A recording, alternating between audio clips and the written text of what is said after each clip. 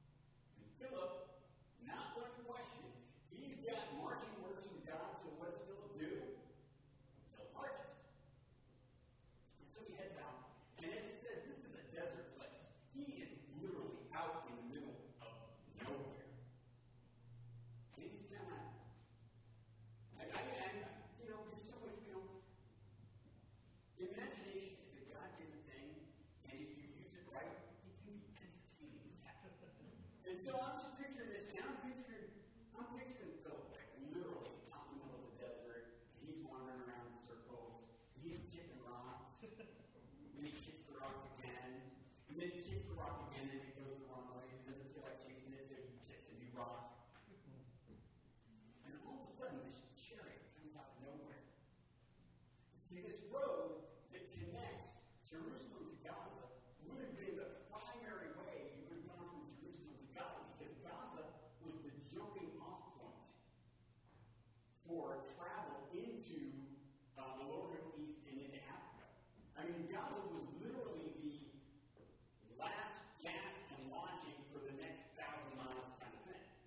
So everybody who was going south would have stopped at Gaza because they would have had to prep for the journey. They would have needed supplies. They would have needed water.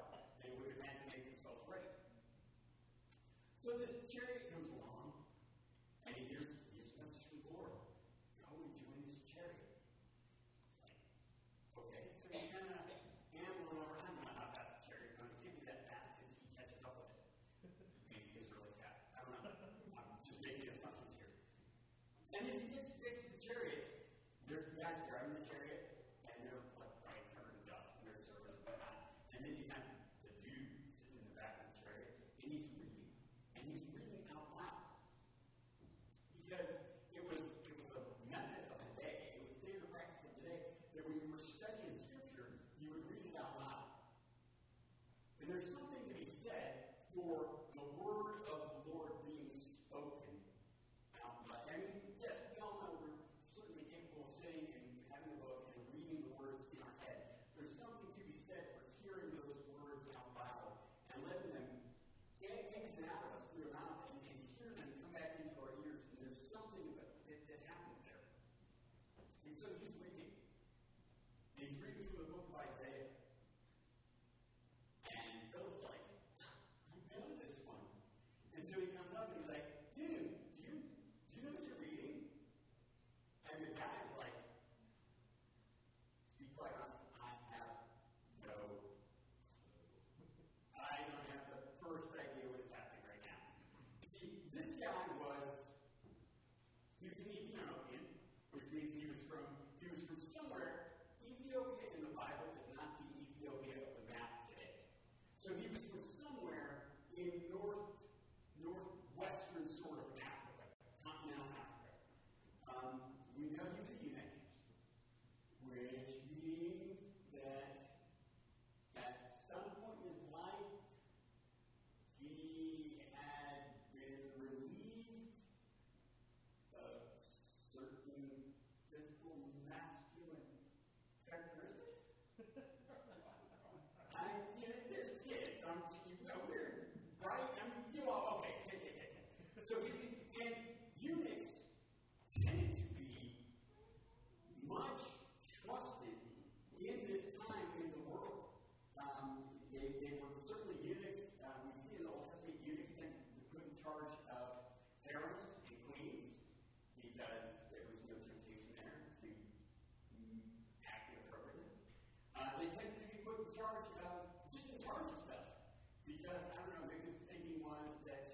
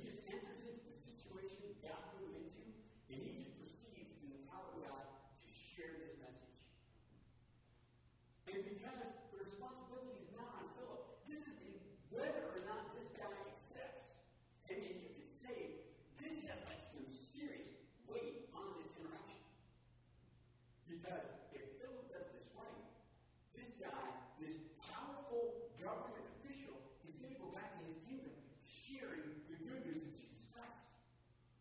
He's going to share it with other powerful government officials. He may even share it with the queen herself.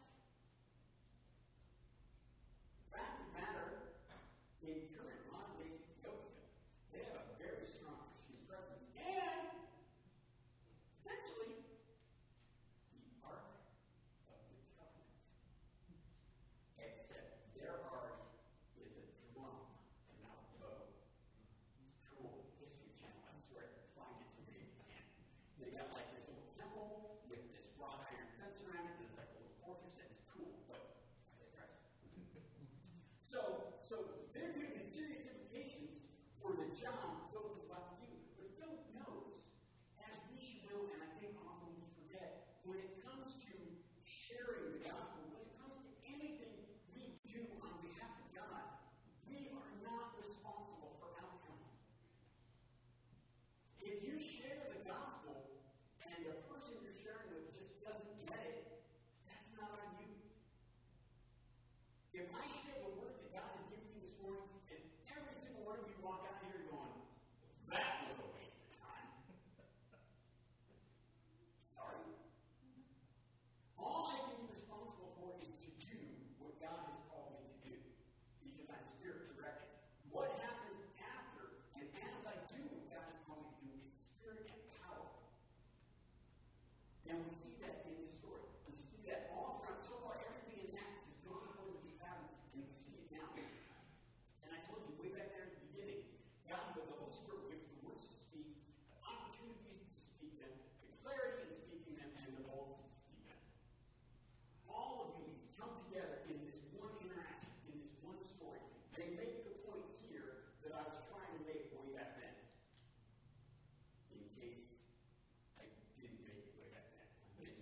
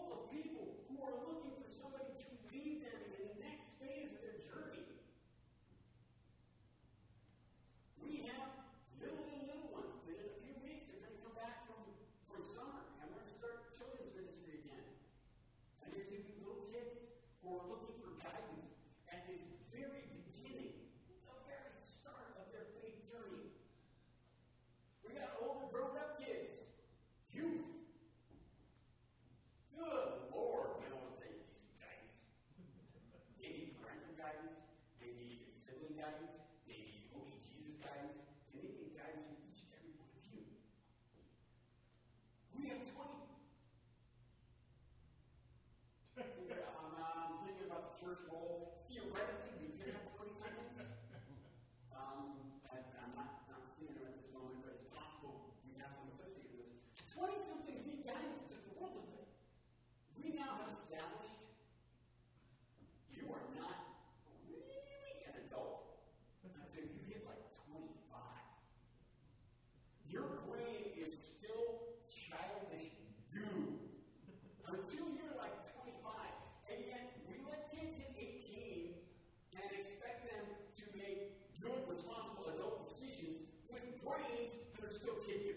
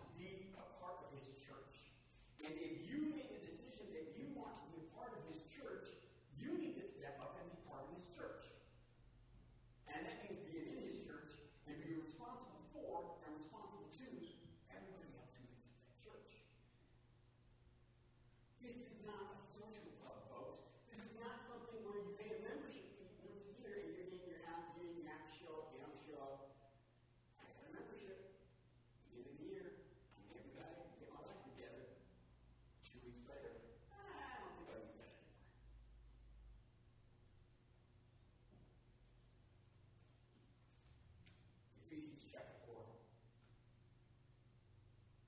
Where after speaking the truth in love, we are to grow up in every way into Him who is the head, into Christ, from whom the whole body, joined and held together by every joint with which it is equipped. When each part is working properly,